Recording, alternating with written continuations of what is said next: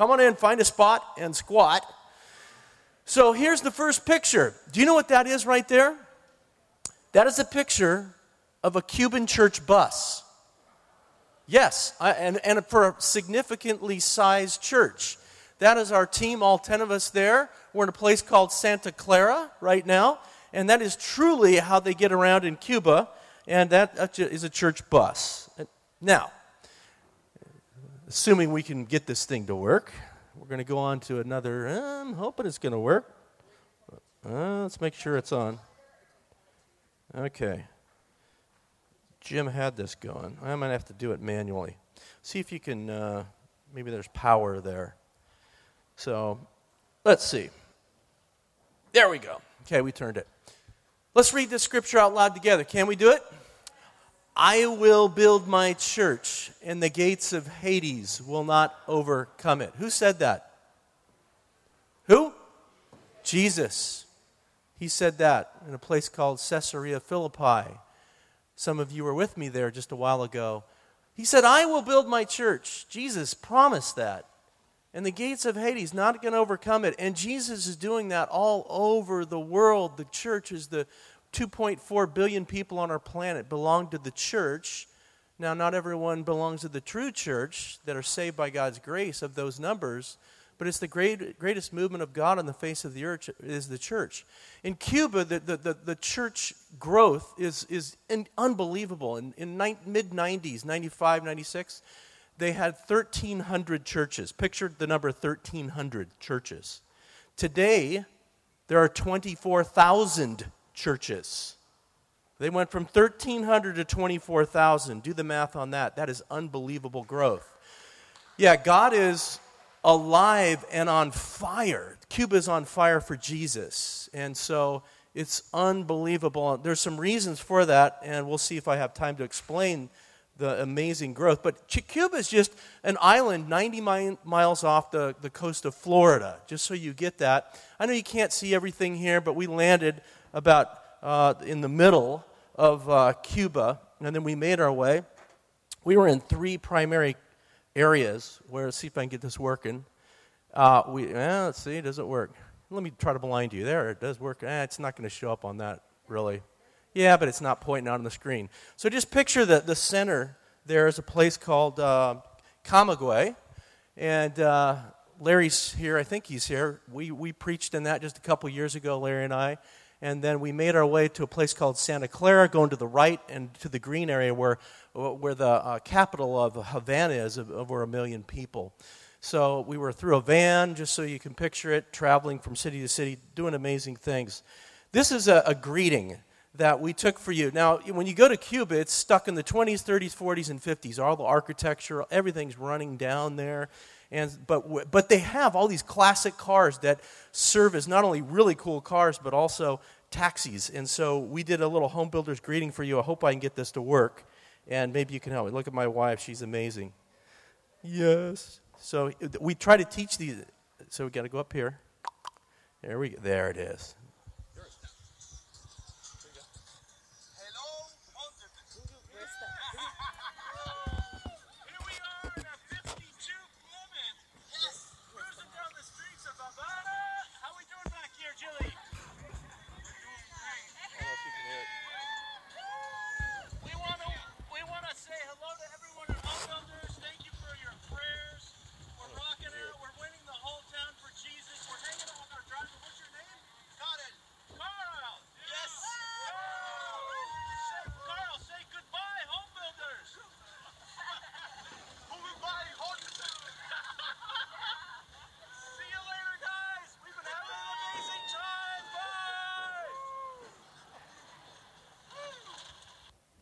Okay. Could you guys hear that at all? I mean, it's just so great. I'm sorry, but our sound guy just didn't show up. Robert, we do technical things. So anyway, that was a little greeting. We're going down the streets of Havana having fun there. So there's some of the cars there, other transportation. You can be in a cart and buggy, okay, or an old cart with a horse. Here's another way you can drive, get around. There's my parents in the back of, a little bike kind of cart. This is the first meal we shared. Cuba, wow. This was our first meal, just basic food there, rice, beans, some chicken. But I knew that because this is my 10th time into Cuba, it's so difficult to find food in Cuba. The average Cuban eats one meal a day, and that's dinner. That's all they eat. The average Cuban makes $25 a month, but they get a food rationing of like 5 pounds of sugar, beans, rice. They get 1 chicken a month. And so there is a shortage of food on Cuba. And so it took them 4 days to gather that much food for us to eat. Yeah, it's a real challenge. We would go to restaurants to eat, and we'd show up to a restaurant to eat as a team of 10, and the restaurant owner would come out in just embarrassment saying, "I'm sorry, we have no food." That's a restaurant. And so this is a little bit of how the Cuban people live. And so when you get real hungry, I took a picture of that. That's a little snack. There's geckos everywhere. And if you're really hungry, you can go for one of these. And that's a full-blown meal for at least 10 people right there. That's a big old gecko. We were in multiple church settings and services. And I have a tape of Cuban worship which will blow your mind away, but we don't have any sound, or it's not good enough to really show you guys, so I'm going to have to pass on that. And here it is right now, but you ought to see the way they worship. It's absolutely unbelievable. You just have to picture explosive, joyful worship and praise of God, which is so thrilling. This is a picture of... We showed up one day to do a children's ministry. We heard a bunch of children were here. We helped start this church, actually, that is here. And when we arrived, I said, "Where are the children?" And a guy in the street said to me, "They're in the backyard." And I go, "They're in the back." He goes, "Yeah, that used to be a field of weeds back there." And then he said, "But now it is a garden of children." And we go to the back, and there's this building that we helped construct, and there are 130 children here. This is Leland, that Larry, are you here? I think he was here. But Leland, you remember Leland, and her ministry has just exploded, and it's just beautiful. And so we're doing all sorts of games with the children, and you can see Tracy's doing a little drawing game, draw on a whiteboard and have the kids, guess what it is. And we gave a full-blown gospel presentation. The team was involved. We were in it. Here's the last Sunday morning. I'm getting ready to preach. And the pastor comes to me and he says, "Pastor, you need to change your message. You can't preach behind the pulpit because we have police undercover in the audience and from the Communist Party." And so I said, "No problem. We'll shake it up." So we did a favorite. Everyone shared their favorite verse. And it was an amazing service here. And everyone right now is sharing their favorite verse of Scripture. You can share legally in Cuba, but not preach on the type of visa that I had. You cannot do ministry outside the church, or you can be arrested. Or as Americans, we get kicked out of the country.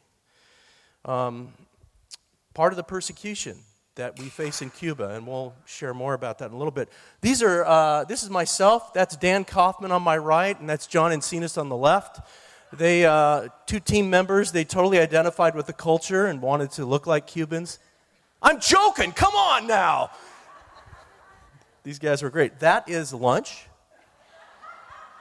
in Cuba, in case you doubt me. There you go, huh?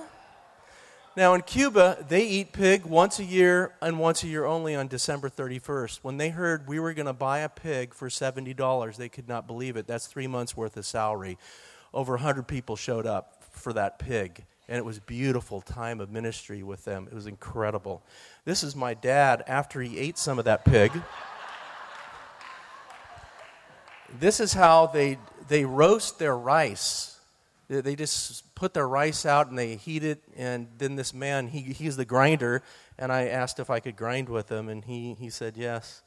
And this is a church, one of the house churches. Because the Cuban government refuses to give the church land to build a church, that's against the law. They refuse that.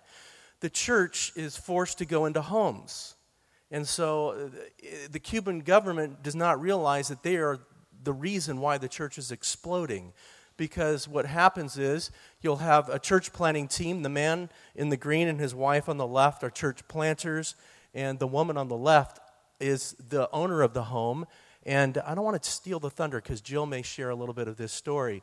But they will go to her home, evangelize her, and see if she's willing to start a church basically in her house. And I'm going to leave it at that. And this is how the church is planted throughout Cuba. This is a picture of another church that we visited. There's a well there. There are wells all over homes within 50 feet of even this well. That in other homes, but all the other water in the whole community is bad. And everyone has to come to this church for good water. It's called the Church of the Living Water. Miracles all over Cuba. Here's my dad sharing the gospel with a little Ken Berry created for my dad. It's a puzzle, and there's one way to get it undone. And we teach Jesus is the way to God. There's only one way to God. And my dad is like, but he couldn't get the puzzle apart. So he's like, okay, you come back tonight, and I'll teach you how Jesus is the way to God. I'll have it figured out by then. I mean, I was dying laughing on that part. Dan Kaufman doing some balloons for kids. Some kids have never seen a balloon. And here's a church. That is the back. The churches in Cuba, the pastor lives on the premise. That's his house that you see in the background. That's their only means of transportation, pastor and wife. The church is in the front connected to the home. They only had one bike between husband and wife to do everything, and they'd already planted 3 churches that they were visiting with that one bike. We bought them another bike. And with tears, they just couldn't believe that we'd visited them and did that. Okay, one other story here, and then I'm going to turn it over. This is perfect. We're right on time. So we would do, we visited, 12, 13, 14 different house churches. The last one we said, I had talked to our guy. I said, hey, I want to go to a church. They don't know we're coming. They don't expect it. We want to just bless them. So we drove way into the middle of a place. It's called the Ring of Fire, a place outside the city where alcoholics and drug addicts and wives of husbands who are in jail, single parents, alcoholism, witchcraft, all sorts of spiritism it's a very dark area. And we show up at this pastor's house, but I said, drop me off a block from the house.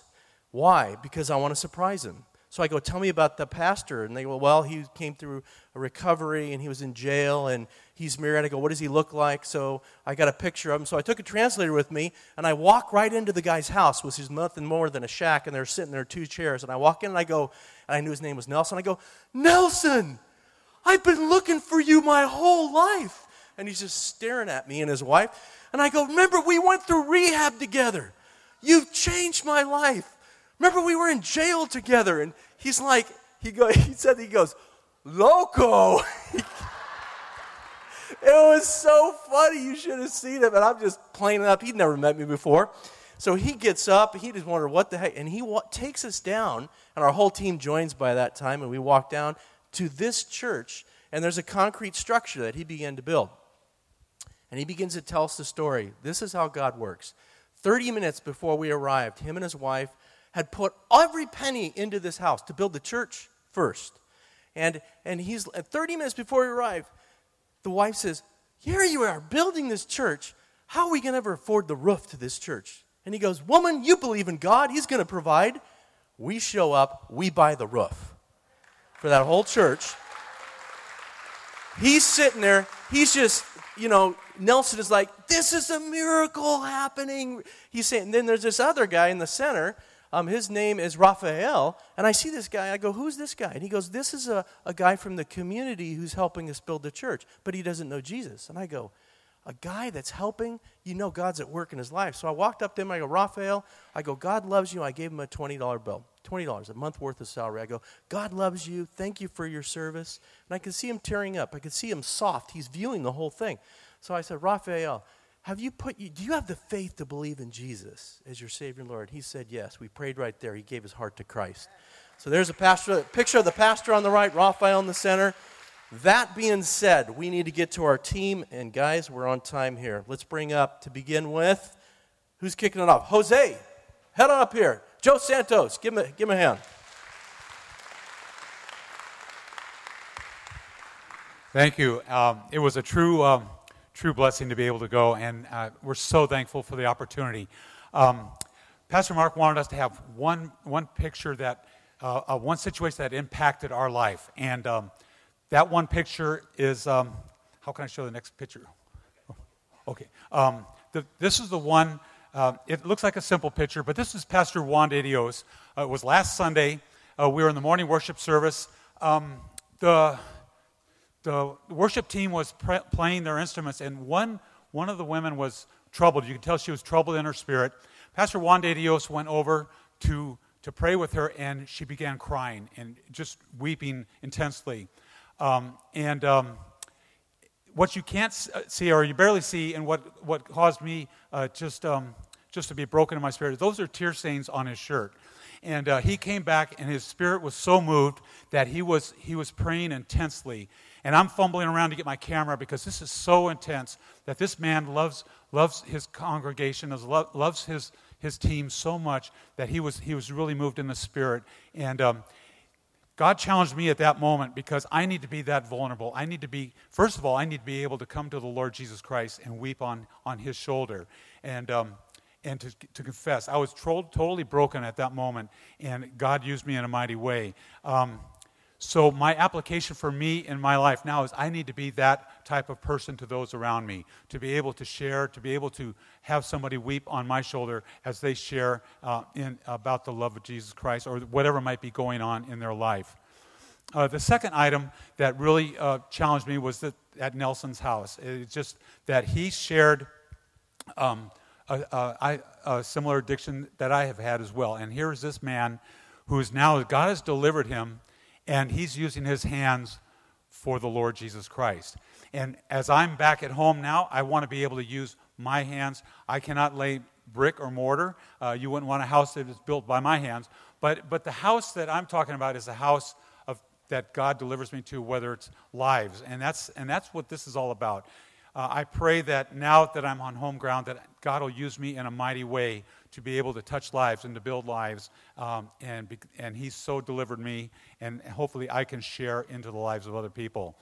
Thank you all so much for sending us. It was just an awesome opportunity, and I give God all the praise and glory for just a wonderful trip. Thanks, Joe. Anita, come on up here. Anita Santos, I know I'm not going to show your picture until you're ready, okay? So, yeah. Thank you. We really, really missed you last Sunday. We wish you all could have been there. Worship at his church is like something I'll never forget and I've never experienced, and I just wish you all could have been there, and really wish we could have the video to hear it. Thank you so much for praying. We felt your prayers in more ways than you want to hear about. And speaking of praying, if you have any kind of fear or apprehension about going on a trip like this, prayer, please know that prayer is very, very powerful. I never dreamed I could go on a trip like this, but I started praying way back in January when Pastor Mark asked us to go, and God orchestrated everything just absolutely perfectly. Whenever someone goes on a missions trip, they always say they go there to bless the people, but then they get blessed, and that was just so true on this trip. The people in Cuba blessed our socks off, except for Vern. His never came off. By our standards, these pastors, you could probably see from the videos, they have nothing of material value. I know, like Tracy said, they have, that's all they've known. And Gabriella reminded me they have God. But they are just so grateful for everything that they have. They're just so appreciative of our visits, our gifts, and that just really, really impacted me a little, overall the whole trip. But what impacted me the most was when we went to see Renee, who's called Guitar Man. Renee was the town drunk and a womanizer, and his son followed in his footsteps. But now they're both love the Lord. They're serving the Lord. They've been saved. They've been rescued, and they're just on fire for the Lord. And Renee Jr. has a son, 9-year-old Rydell. I'm sorry. Rydell, first of all, Renee, the guitar man, played the guitar. His son, Renee Jr., played the keyboard. and little Rydell stood there and sang his father's testimony.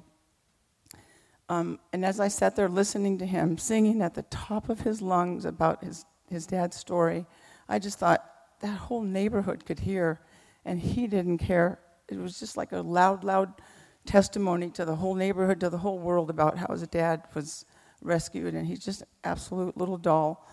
And Pastor Mark asked us to take away from what impacted us, and what I want to take away, I want to be that loud and bold as he was, and sharing my faith and not to be afraid. This was my first trip ever, missions trip, and I can't imagine going on a trip without Pastor Mark and Tracy. I saw and heard Pastor Mark in ways that I've never seen before. It's a little insight. And Tracy is just such a perfect compliment to him. It was just so fun to see them do children's church together. And you don't want to ever go to a Spanish-speaking country without Gabriella and Johnny. They were just amazing interpreters. Oh, it was... Their interpretation skills were invaluable. We all got along really, really well together. We got to know each other a lot.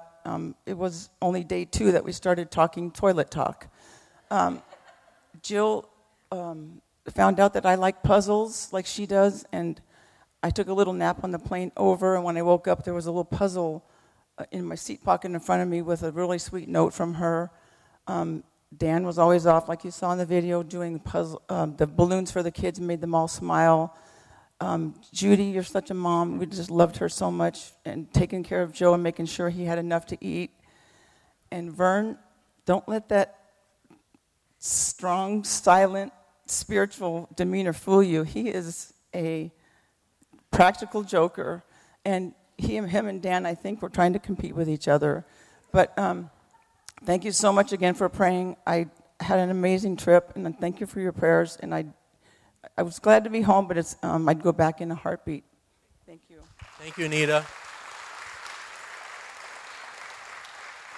All right, Sapo, come up here. Sapo is frog in Spanish, and we named Dan Frog because he got bit by a frog. I too thought it was a pleasure seeing Mark in action. When we arrived on Saturday, we went to Pastor Juan's church, and we found out that he was having a baptismal service that afternoon, and they wanted Mark to participate in that, to help with the baptisms along with Juan. So you can see Mark and Juan, Pastor Juan, in the tank with one of the people there. And it was great to see 8 people being baptized that afternoon, and many people from the church came out and watched. And after everyone was baptized, the crowd burst into song after each one. It was a very moving experience.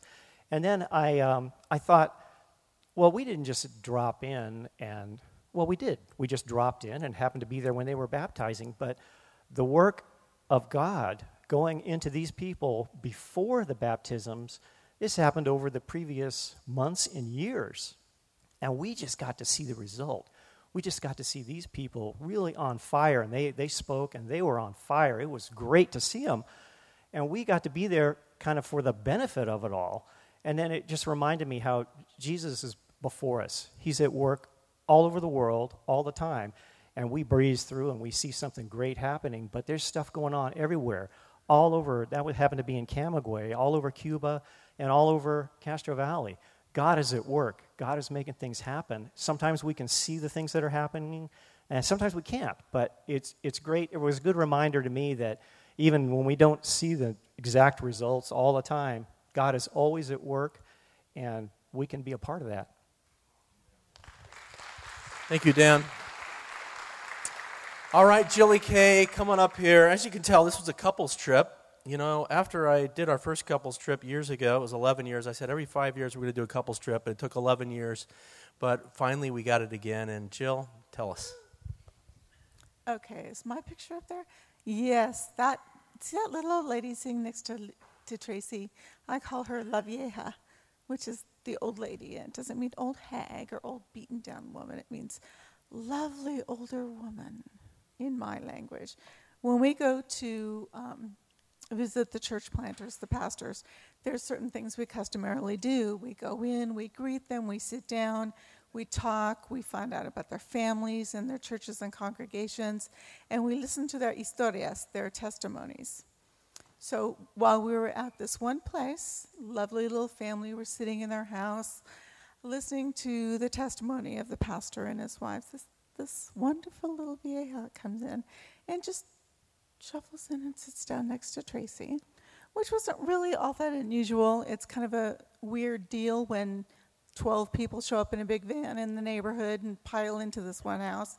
So we just figured she was a neighbor coming in to kind of see what was going on. So we continued.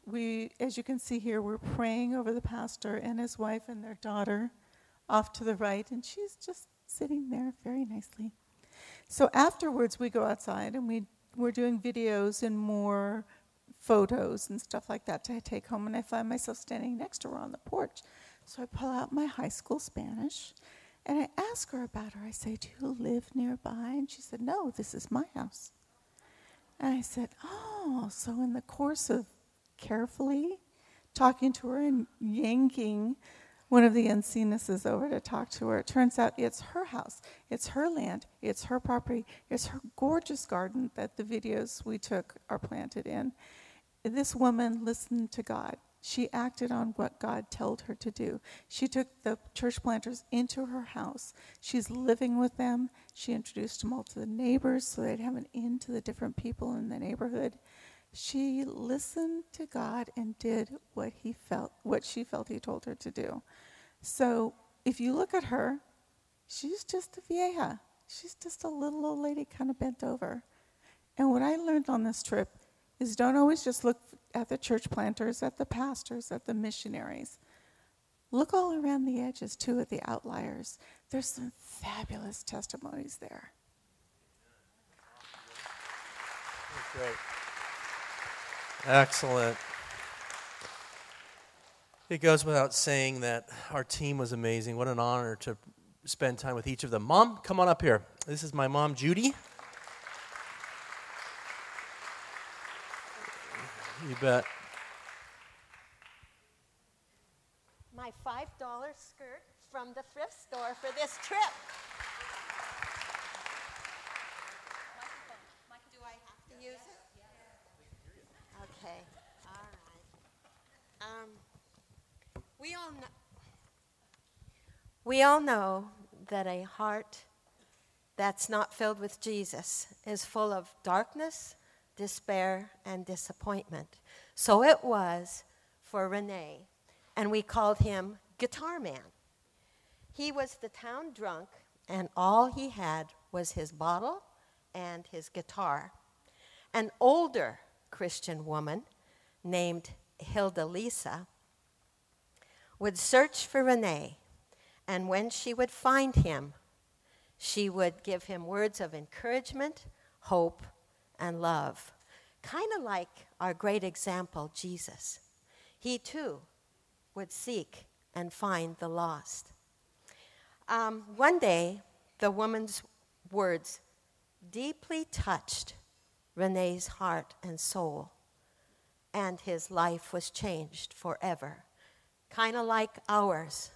The Bible says that if a man or woman be in Christ, they are a new creation. Old things are passed away, and behold, all things become new.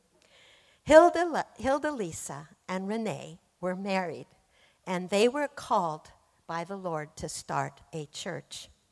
Renee was no longer playing his guitar for a price, but as a sacrifice for the one who gave, through amazing grace, salvation. The picture of Guitar Man, as you saw before, was of Guitar Man, his son at the keyboard, and the grandson singing. They called him in from the neighborhood by the loud, joyful noise, and it was music. Hilda Lisa was just one. And you and I I have learned through this and through all the testimonies that we were privileged to hear, that we too are just one. But we may be the one that God has used to bring to someone God's gift of salvation through the blood and of Christ Jesus, our Lord. Thank you for supporting us. It was an incredible trip, and I praise God for every minute.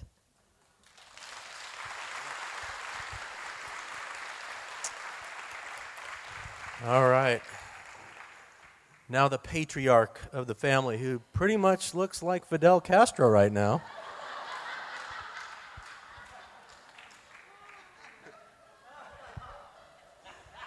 Oh, boy. It was a delightful trip. I always so much look forward to going on these trips, going to see not only different places, but different people. One of the things that we did when we first arrived in Cuba is we had an event where we had the community church people come in. It was kind of a leadership conference where we would deal with encouraging, basically, to those who were there. So the women and everybody, they quit cooking, and they would come, all the leaders of the church and the community, some of the other church planted, they came in. And so we were wanting to be an encouragement to them. One of the things that I did, of course, is God had such an impact in my life that I professionally left the banking industry. And I think most of you are aware, we have foster parented hundreds of children, and we started an agency called Hosanna Homes. That all happened out of something that most people would consider a tragedy. I had cancer in 1973, 42 years ago, folks. Anyway, I was able to share how my emotions, what I had to go through to deal with the issue of cancer. I'm 35 years old, 3 beautiful kids, a beautiful wife. We were youth leaders in a church at that time over in San Ramon. And, my anger at God was huge for about 30 seconds. I said, God, how could you do this to me? Got a beautiful family, ministering for you. But I no more than had said those words than God said, Vern, what are you doing? The very things that you're enumerating, using in anger over me, those were blessings. And I said, oh, God, forgive me. Folks, that's what I shared with these. Now, the next morning, after what I had shared, now I'm giving you the summary of what I shared with that group. So the next morning we go, you saw the kids group that we were there. After that was all over with, we had a little meeting with a pastor, a 31-year-old single woman who has a heart for kids. And what was her words? Her words were encouragement back to us. Thank you for sharing. Thank you for the leadership conference. You have been an encouragement to me. I am so discouraged. I needed to hear those words of encouragement. Now, folks, my takeaway from that is each of us have got a story. It's a gospel according to you. It's a letter like Paul issued to the churches. What is your gospel message? What is your letter to those that are neighbors, your family?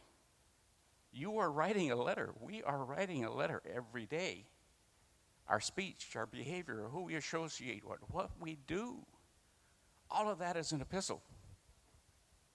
So my takeaway, and I hope your takeaway, is I want my letter to glorify my Jesus. He will show you your purpose in life. He will give you the confidence, the peace, the virtues that you need.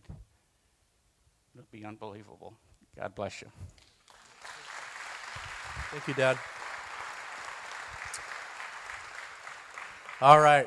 Now for a young lady who she struggles with finding words to express herself. Oh, man. Gabriella, put it together. Put those hands together. Woo! Hi, good morning, church. I want to read this to you. Trust in the Lord and do good. Dwell in the land and enjoy safe pasture. Take delight in the Lord, and he will give you the desires of your heart. Commit your way to the Lord, trust in him, and he will do this.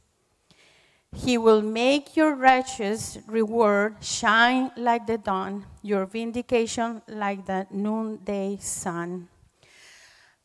I wish I have the whole day to tell you all the stories, but I just have 1 minute. Every day that when we meet people over there, I was just blown away. I felt so convicted that I thought I was on my way to be a good Christian, and that my faith was good, and I was not a baby Christian like he was teaching not long ago. I am not a mature Christian, but I'm on my way. But when I was there, I saw that I have so much to learn. I have so much to go. I'm such a sinner. I need to be free in the spirit and worship the Lord with all my heart, and to worship loud. No thinking of what they're gonna think that I'm too loud and clapping too loud, and no, to be free in the spirit. Nelson, is that picture over there? So the thing is that in advance, Pastor Mark, he arranged places that we will be visiting here, there, and over there, arranged. So they were waiting for us. So at the end of the day, when we think, okay, the mission is done for today, he just say, whoop, let's just go and visit one more person and just show up. That's what he was telling about. So when we think that we're done, the Lord is just like, hello, I have a plan for you. So we just got there, and I see this little house with holes in the roof and holes in the walls. The floor is just dirt. And I see the house, and I just keep walking. And then I come down, and I see this. They're building a solid church. They're building a solid church. And they asked the man, Nelson, why don't you fix your house first? And then you build a church. This is the place where you are going to live and study and all that. No. I'm going to build a house of the Lord first. I'm going to give my best to the Lord first. I need to learn that.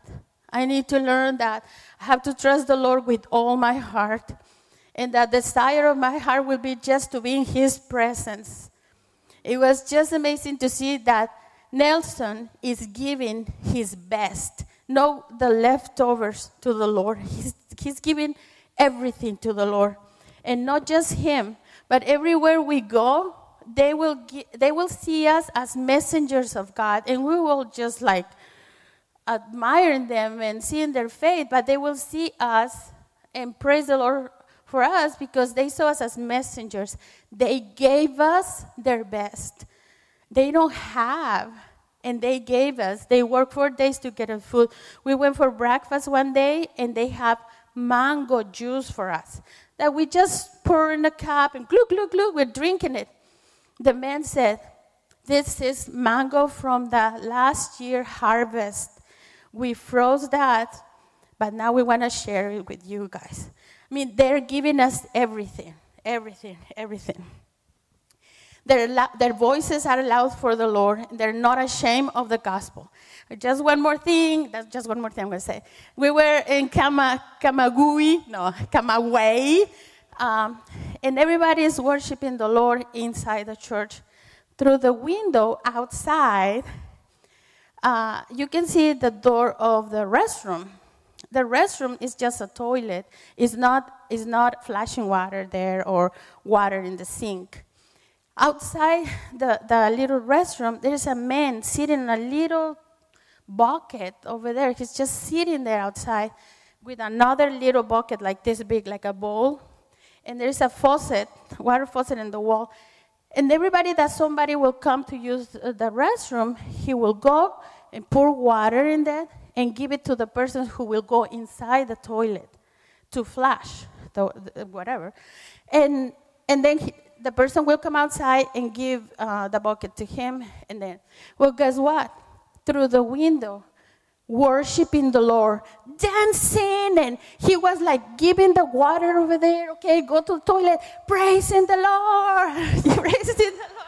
Él me hizo libre, Él me hizo libre, Él me hizo libre, Él me hizo libre. Jumping, that means He made me free. He made me free. He's serving God outside with the stinky area, but he's not letting the opportunity go to be praising God. He was not inside the church in a nice place. He was not too busy. He was just using the opportunity to praise the Lord because he had the freedom of spirit to do that. He was giving the best to the Lord that morning. God bless you. Thank you for sending us there. Thank you for your prayers. Glory to God. Yeah. Gabriela, was that? Well, you should have seen her in Cuba. Oh, unbelievable. Now, John's coming up here. Now, John's the one you have to put a time limit on because he talks so much. Gabriela's the real quiet one. And so this is John, her husband. John, we had so much fun with you as well. John served as an amazing translator as well, John. Appreciate you, buddy. Good morning, home builders. I'm going to be talking about Pastor Angel from Camagüey. His story is a story of one who gave everything to have it all, and of providence. His story is that he has a background, military background, and he has a teaching degree, and he used to teach in school. And so he, because of his lifestyle and drug use, he contracted the AIDS virus. And so all he knew was Santeria, witchcraft. So that's what he resorted to heal himself. And so he tried. Of course, nothing worked. And so he went to the hospital, get some tests. Test after test would come back positive. One time he got invited to the church of Juan de Dios. And after that, he didn't look back. He had this thirst of the Spirit to learn more and more and more. And eventually, Juan de Dios handpicked him to start a church farther out where there were no other churches. And so the church that he's in right now is not livable. Only has one faucet in the back. There's no kitchen. There's no toilet. It's just the structure itself. One time after a Sunday service late, he was riding on the bicycle back home. He was assaulted, and then on another occasion, the church building was broken into. So then after that, he felt that the best thing to do was to remain there. And so that's where he spends the nights, and he sleeps on the, is there a picture there? Well, basically, that's how he sleeps, on a bench. No other commodities there. So this, when I saw this, it reminded me of a verse from Luke 9:58. This says, foxes have dens and birds of the air have nests, but the Son of Man has no place to lay his head. And that's what I was thinking about that. I found conviction in this because not only him, but all the pastors, they're so humble. They're beautiful people. They don't have a lot, and they gave what they have, and they gave also what they don't have. That's how hospitable they are. And this is challenging for me. It was very eye-opening experience, and I like to challenge myself to that as well.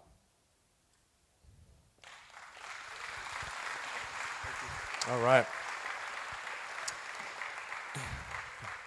And now my partner in crime, Tracy.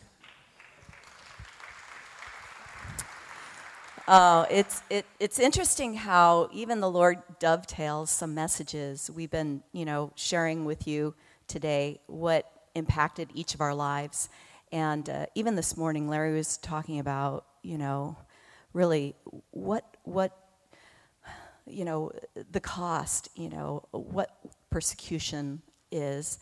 We just have just the smallest glimpses here in the States, but all over the world, it's very common, just this extreme persecution. And this is a picture of Pastor Moises Prada, and he was a nuclear biologist, actually really the golden child of sciences in Cuba. He was celebrated by Fidel Castro and Raul. There's pictures of him with Fidel. He just a prominent scientist, and he came to the Lord. And they tested him for psychological problems. Like, what? You would give this? And he gave all of that up. And it just reminded me so much of, like, in other parts of the world, what faith costs believers. And here in our culture, you know, what does my faith cost me, really? What does it cost me?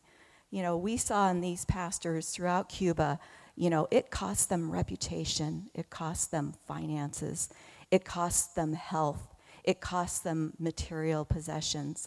It costs them their family, you know. And so, I mean, not that, you know, their culture is so different than our culture, but really, what does my faith cost me, you know? And that's kind of what I brought home, is just, you know, Lord, you know, what is it costing me to follow you? You know, right now, it's great. Ministry's fun. It's great. You know, I'm materially blessed. I'm health blessed. My family's around me. I'm not persecuted. You know, I'm not spoken ill of, I don't believe. But, you know, it's just like, you know, and yet there will come a day where, you know, your faith may cost you. And that's, I guess, what I just, you know, really want to kind of just grasp in my life. Am I not being more what I should be, so that my faith does cost me something? So that was just, I guess, the conviction that I walked away with. But I thought it was kind of interesting that it kind of dovetailed a little bit with what Larry was preaching about this morning. Of, you know, our faith will cost us something, and there will come a day where it may cost us our lives, you know. And that's the situation in many parts of the world. So be praying for your brothers and sisters around the world, that they can bear up under the pressure that is, you know, placed on them by governments, by their own neighbors, by their own family members. So that's what it really has caused me to do, is just really be mindful of the persecuted church. So thank you for sending us. Thanks, baby.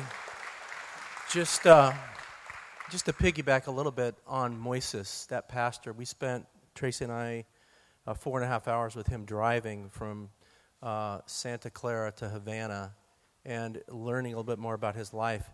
And when we got out of the taxi, he shared with me something, and I took that picture with him because we need to be praying for him. He's one of the premier, maybe the top leader in terms of prominence, boldness, and intellectual prowess, for sure, in all of Cuba.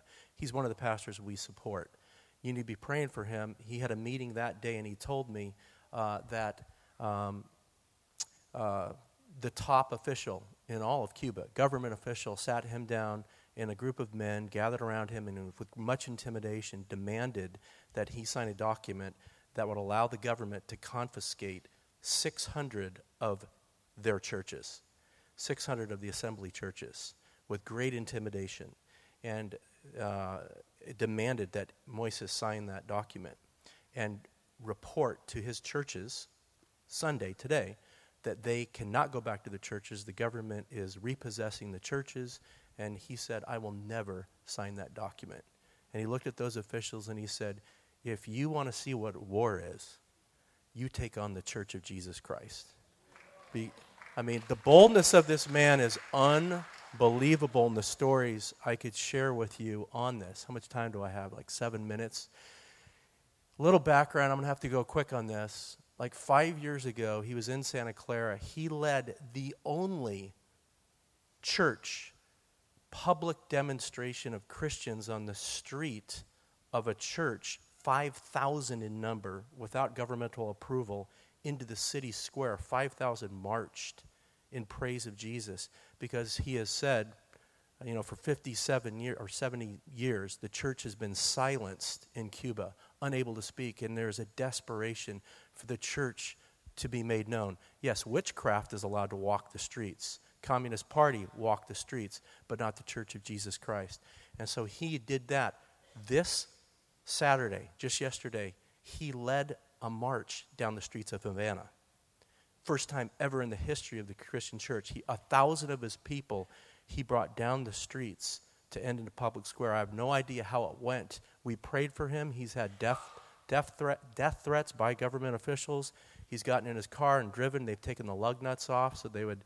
And this is common practice for top pastors in Cuba. This is what they're facing. The battle is real.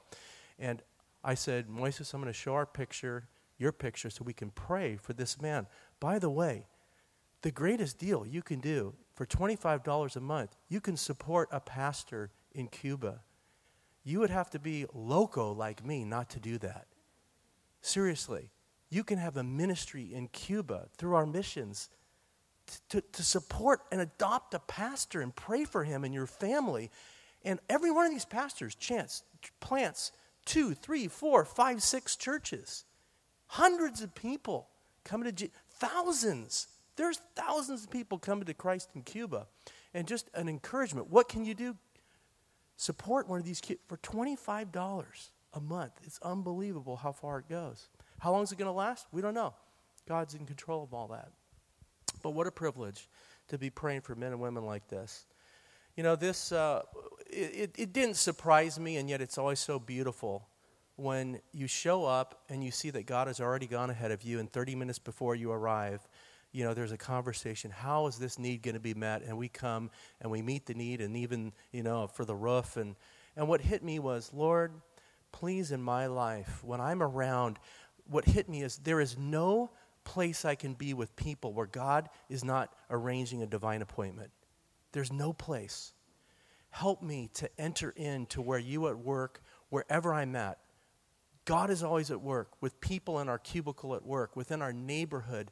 Help me to see, Jesus, that you are at work here, and enter into the drama of being able to share the gospel, bring the gospel into those areas so that an amazing blessing could come about. And this is what we do at Three Crosses. This is what we're known for. This is who you are. And may these stories which you've heard today inspire you and give you boldness like Anita, a loud voice, but with love, to enter into where God is leading you so we can see life transformation take place as we follow Jesus Christ, truly follow Jesus Christ. Now, I was going to show you, but we don't have volume, the baptisms. It's a 1-minute powerful testimony of me baptizing this girl. And I wanted you to see it. We'll save it for later. Prior to these baptisms, I want you to know how they do baptisms in Cuba, because it's not wimpy Christianity in Cuba. By the way, when you go to Cuba, the person in the front row is worshiping just as loud as the person in the back row. There is no difference. Even the person who's got the toilet water is praising God. There is no difference. You are flat out on fire for Jesus Christ when you're a Christian in Cuba, because there's a price. And I believe that price it's coming to the United States. Hear Larry's message this morning. Get to the second service. It's coming. God's in control over that. But this is how they do baptisms. He lined up all those 8 young people that to be in front of the church, and he said this. I want you to look at all these 8. He said, if there's any reason why any of these 8 should not be baptized, you speak up now or forever hold your peace. Is there sin in any of these lives that would prevent them from being baptized? Speak up, church family. That's the commitment to baptism, to following Jesus Christ. It comes with a price. It comes with a life that's committed to him. It was awesome. We baptized these young people. After they were baptized, they were marched up to the pulpit where they signed their name in the membership book. Now they are members. And by the way, the pastor said this. Juan de Dios. This was awesome. You're going to love this, Larry. Juan goes, okay, this is how we do baptism with Pastor Mark. Pastor Mark is going to hold you down under the water for 5 minutes. If you die, you go to heaven. If you survive, you will serve God the rest of your life. And I went, are you kidding me? I need to bring that into Seminar 101. We need a higher level. I was just like, this is so cool, you know? And yet that's the church of Jesus Christ. God is so good. He's so kind to us. But we learn from each other. We're the body of Christ, right? And they learn from us. We learn from them. And hopefully this morning, I believe God brought you here to teach you something because he loves you. We began with that great verse. Jesus said, I will build my church. The church isn't a building. The church is you. You're the church. And Jesus said, I will build you and the gates of hell. And you may be feeling like you're facing some gates of hell in your life. Guess what? Jesus is going to build you in spite of that, through that, no matter what your marriage, your family, whatever's going on, your finances. Allow the Lord to do his work on your life this morning, whatever message he has for you. Let's pray.